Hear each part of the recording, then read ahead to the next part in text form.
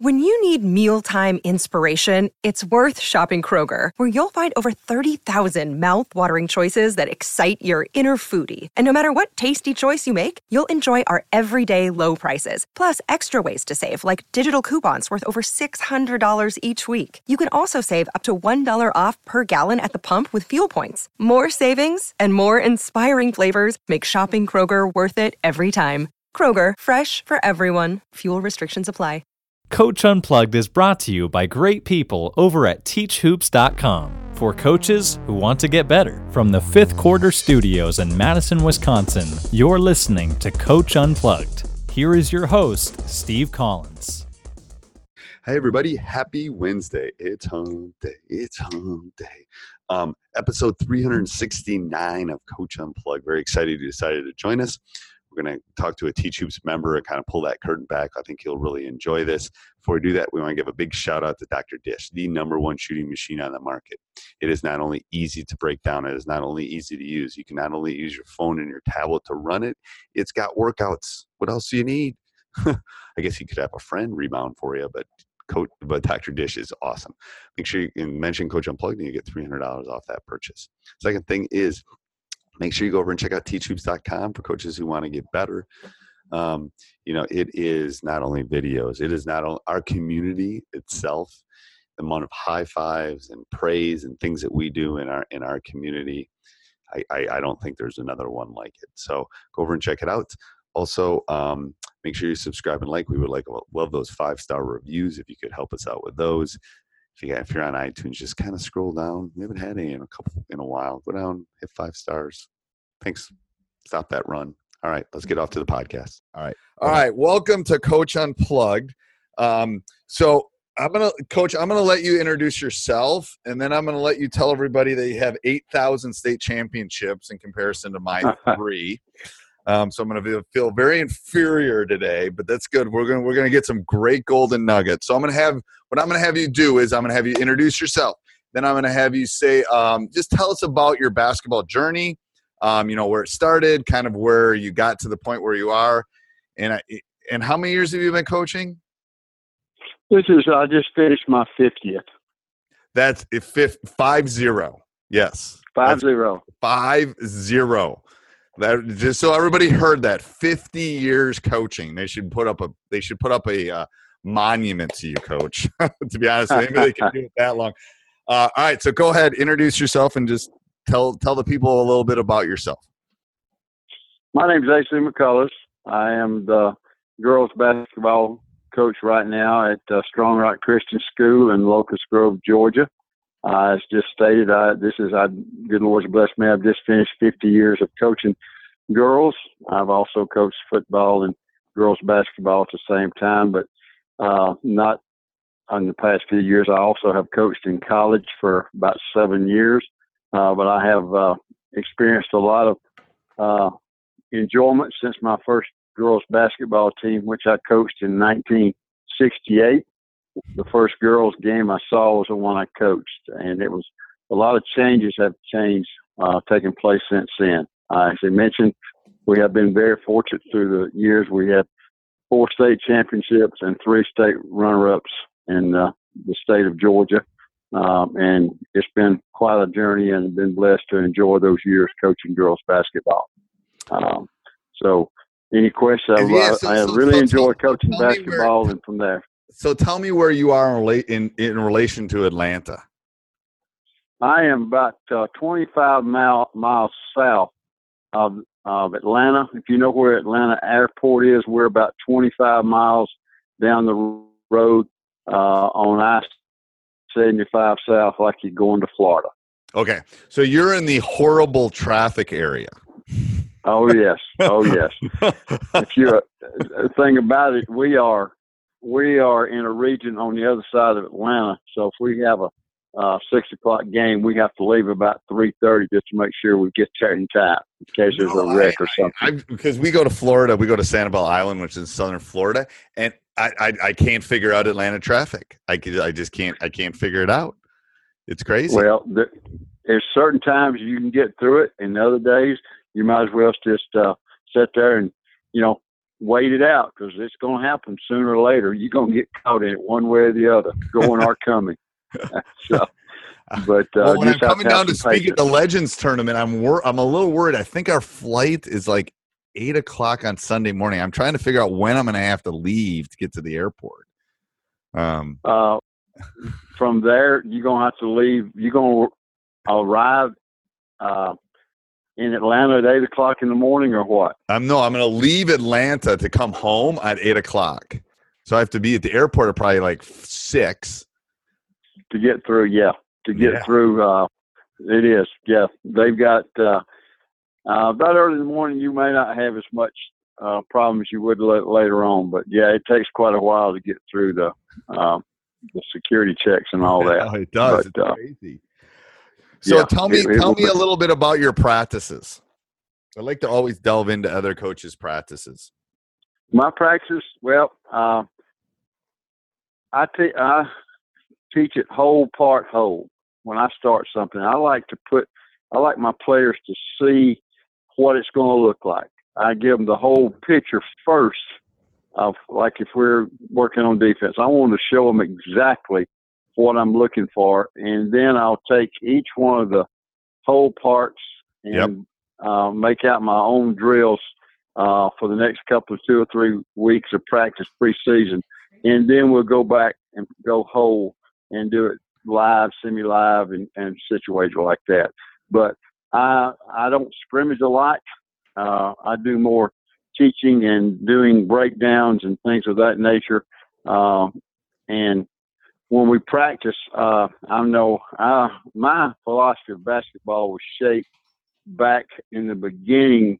If you remember, I coached my first basketball game in 1968. And Yes. that was when in the state of Georgia, we played 3-on-3. No, it was like, no, that was like Iowa women's played that for a long time. Right. There was lawsuits that kept saying that Iowa girls and women could not, that played high school basketball were being cheated because they couldn't get scholarships, Right. Because of the 3-on-3. Well, in Georgia, it was 3-on-3 where you took it out at half court after you made a basket. And then from there, the next step in that was we went rover, where you had 2 girls that went up and down the court.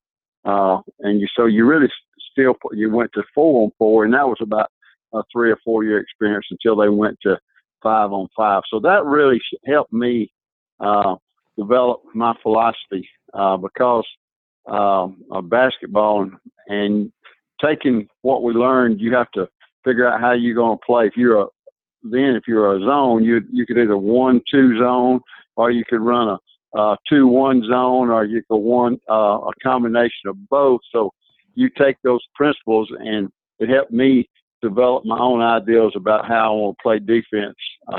And I really, through the years, have evolved my own style of defensive play from that. But with the rover and all the ideals, it helped also shape my thoughts on how I want to run offense. I base my whole offense and my whole defense on the triangles, and most every basketball coach does too. You gotta defeat the triangles of basketball and know where they're at to be successful, in my opinion, of how we do it. And that's how I base my defense, how we go with. And it's really a 3-man. It's really a 2 or 3 man game. The game is really simple. It is a 2 or 3 man game for the most part. The other 2 are not. And for the people that were listening, that because we probably have a lot of youngsters out here, what used to happen in some states was they would play. You would play 3-on-3 on each end of the court. It'd be 3 offensive girls, 3 defensive girls, and then they would. That's all. You would just be an offensive player or a defensive player. You would not cross half court. Right. So you basically had 2 groups. So maybe these 3 girls were really good offensively. They would be in the offensive end. And these 3 girls were really good on defense. They would only play defense the whole game. So for people that don't know, because Coach and I are old enough to remember that, but there might be some youngsters out there that are think we're talking about, talking about what are these guys talking about? Right. Yeah. They have no idea. All right. If you could go back to yourself as a younger coach, so let's go back to the 70s, late 60s. what would you tell yourself? Would you give yourself any advice? I would give myself the advice of, when you go to clinics, the first thing I speak to a lot of middle school coaches, when you go to a clinic, you need to take notes with an open mind and take down and pick out things that you can use within your philosophy. Therefore, you need to develop your own philosophy about or what style you like to play. If you played high school ball yourself, how did you like to play? And then you need to learn everything you can learn about that, because eventually if you go to clinic and you try to write all the stuff down, you're going to get back and try to put some of that in. Invariably, you miss some key points about that. So you need to take things that you can put in your own way of thinking and be able to take great ideas from somebody else, because there's no secrets in basketball. No. You just need to take it from somebody else and see if I can use that and adapt it or turn it into my own way of running an offense or a defense. So that's what I tell them. And by virtue of doing that, it helps if you have to teach in a classroom. I don't know, Coach, if you teach in a classroom. I'm sure you do. I do. I'm a math teacher for 30 years. Yeah. Okay. Well, then you have to be a teacher. Well, coaching is nothing more than teaching. You can't assume that those players know anything. You got to teach it to them from the basics. And once they get the basic, they go to the next step. You can't come in and solve a complicated trigonometry problem without knowing some basis for it. Well, that's how I teach it. I tell anybody, if you're going to coach in high school, you're going to coach, period. You got to be a teacher.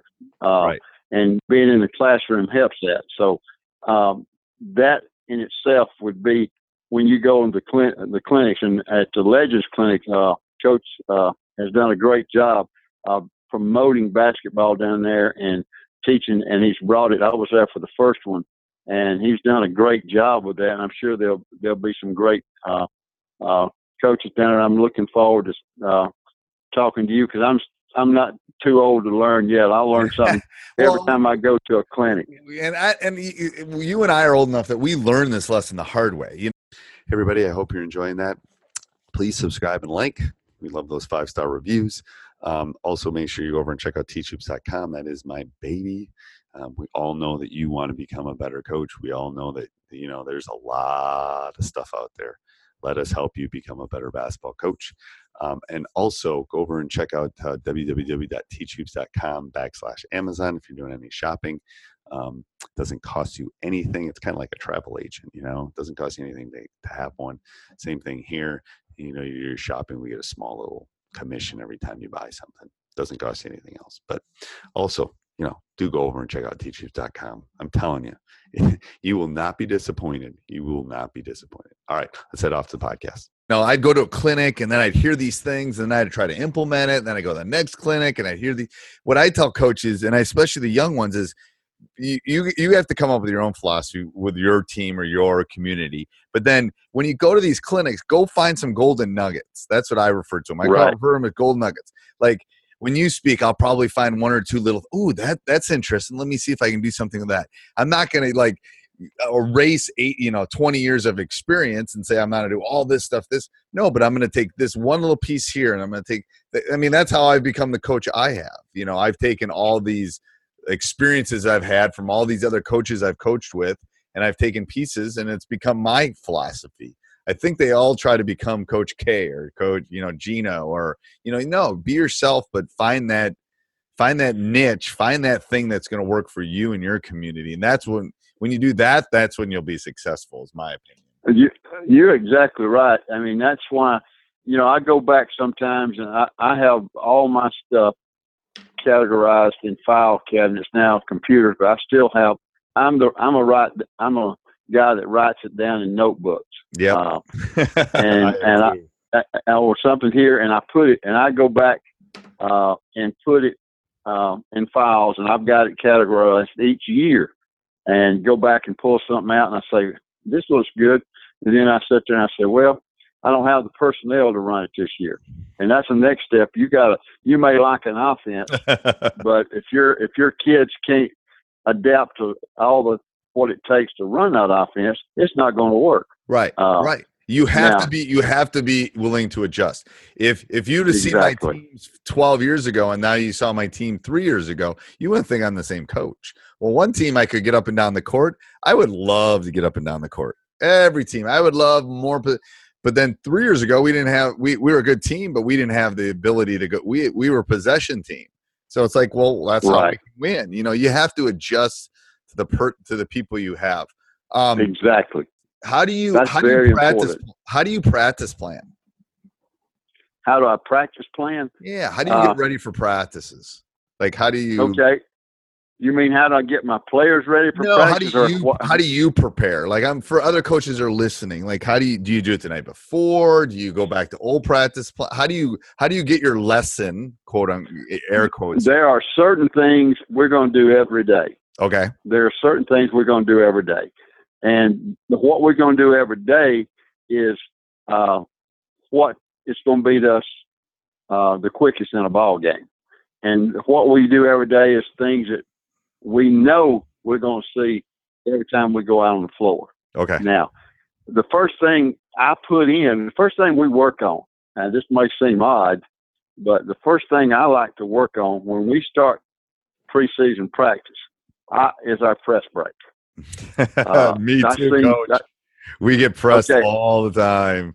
Well, I see so many teams that turn it over and it turns into a layup. Well, you better know how to beat a press. Now, sometimes I believe in a press. Sometimes we do. Sometimes we don't, based on what you've got. Thing. But I have a setup. I'm in a specific way that I like to beat a press, and I like to beat it with a pass, not necessarily a dribble. And we work on it every day. I want the ball inbounds, well, then you can get it out of bounds and inbound 25 and 6 seconds. Therefore, you take away, a chance for them to get into the press after a made basket. Now, after free throws, the dead ball is, you set up, but you don't have time to. So we got to work on that. Those are things that we work on that. Now, we're going to shoot a lot. I've changed my philosophy on free throws. We do different kinds of competitive free throw drills. Yeah, we do too. To keep their interest, because so many games, to me, after breaking tapes down so many times, it comes down to basically losing ball game, 3 things. And that is, they're not stressed. We miss layups, we miss free throws, and turnovers. Those are the 3 things that beat us quicker than anything. Yep. So say that again so the coaches can hear that again. The 3 things you think. I agree. Turnovers, missed free throws, and layups. Yep. And most people they do layups. They just get out there in 2 lines to dribble down there and shoot layups, which is not game type situation. Every drill you do should be game like, so that they've done game speed. So we don't do layup. We do very little layup lines now to start for our warm up. No, we don't do it. We come out, we do one. We just do it to kind of run onto the court and start, and then we're done. Because you never shoot a layup like that in a game ever. No, you don't. The most of the layups, you think about it, most of the layups are missed because they don't know where the angles on the floor are, and they go right down the middle of the floor, and they get down the bucket and have to reach out and swing around and try to get it up on the glass. Right. So we work a lot on the angles of the floor where I want them to go with, because the way we run our patterns, which is another set in itself. I have one set. I run everything in my offense in. It's zone, man, but everything's run out of one set. Therefore, all my drills are based on those sets and so forth. So we do a lot of free throw shooting. We do a lot of different stuff. Now, through the years, when we got the gun, we've adopted a lot of drills that we use with the gun off of so we can make it more lifelike on the other end, get it off the gun and go another way with some pressure going down the floor where it's more game-like. And then, of course, the turnovers have to do with bad passes, and most of the time that's against pressure. What kills me the most is seeing my guards, they get in a hurry, and ultimately they're going to dribble right to the half court, right there And pick in it the up. corner between half court and sideline. They're going to get trapped. Yeah. So we work an awful lot of times keeping out. That's no man's land, and they don't get in there. And we do a lot of drills to keep out of there. Right. So Especially for the young coaches, I think you have to, for practice planning, I think you have to ask the question, why? Why are you doing that? Yeah. Why are you Exactly. running a 3-man weave? Really, what does that do for you in a game? If you're running, if your offense is based on a 3-man weave, then go right ahead and do it. But I think a lot of coaches don't ask the question, why? Why am I doing this? Well, a lot of people, there's a lot of things they can understand. A lot of people spend several, 5, 6, 7 minutes a day working on a jump ball tip to start the ball game. Why spend 10 minutes working on something that you do one time a game? Right. So, and my theory is I am the poster child for the jump ball being eliminated. There's no reason for us to have a jump ball. I think the visiting team should get the ball to start the game at half court and let's go. Why do we jump it? No one practices it. No one does it. Well, because the pros still do it, and they think that we got high school kids, we got to be like the pros, that. But as far as practice planning, some people wait till the last period of the day, and then they got to hurry and write something down, and then they may not get, and they go out there. But you need to have that practice plan itemized every minute of the practice, and you don't keep on saying, well, let's do it one more time. Let's do it one more time. Let's do it one more time. If you don't get it done in that time, you come back and do it another. I also affirm the believer when if I say we're going to practice for 2 hours, when that 2 hours is up, we blow the horn, and we go home.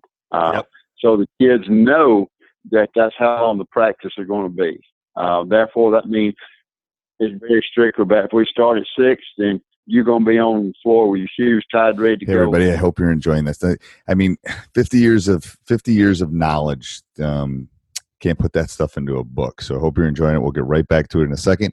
Again, if you can pause for 30 seconds, go over and subscribe and like. We would really like that.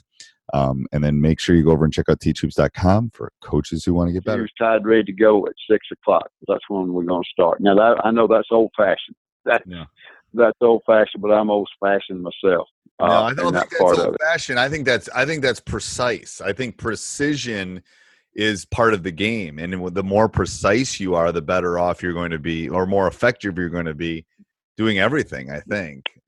Exactly. Yeah. I want my kids to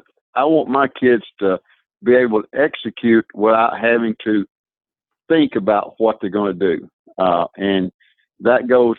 Hey everybody, I hope you like that. All right, stop the treadmill. Okay, good. Now go down, scroll down, leave that 5-star review.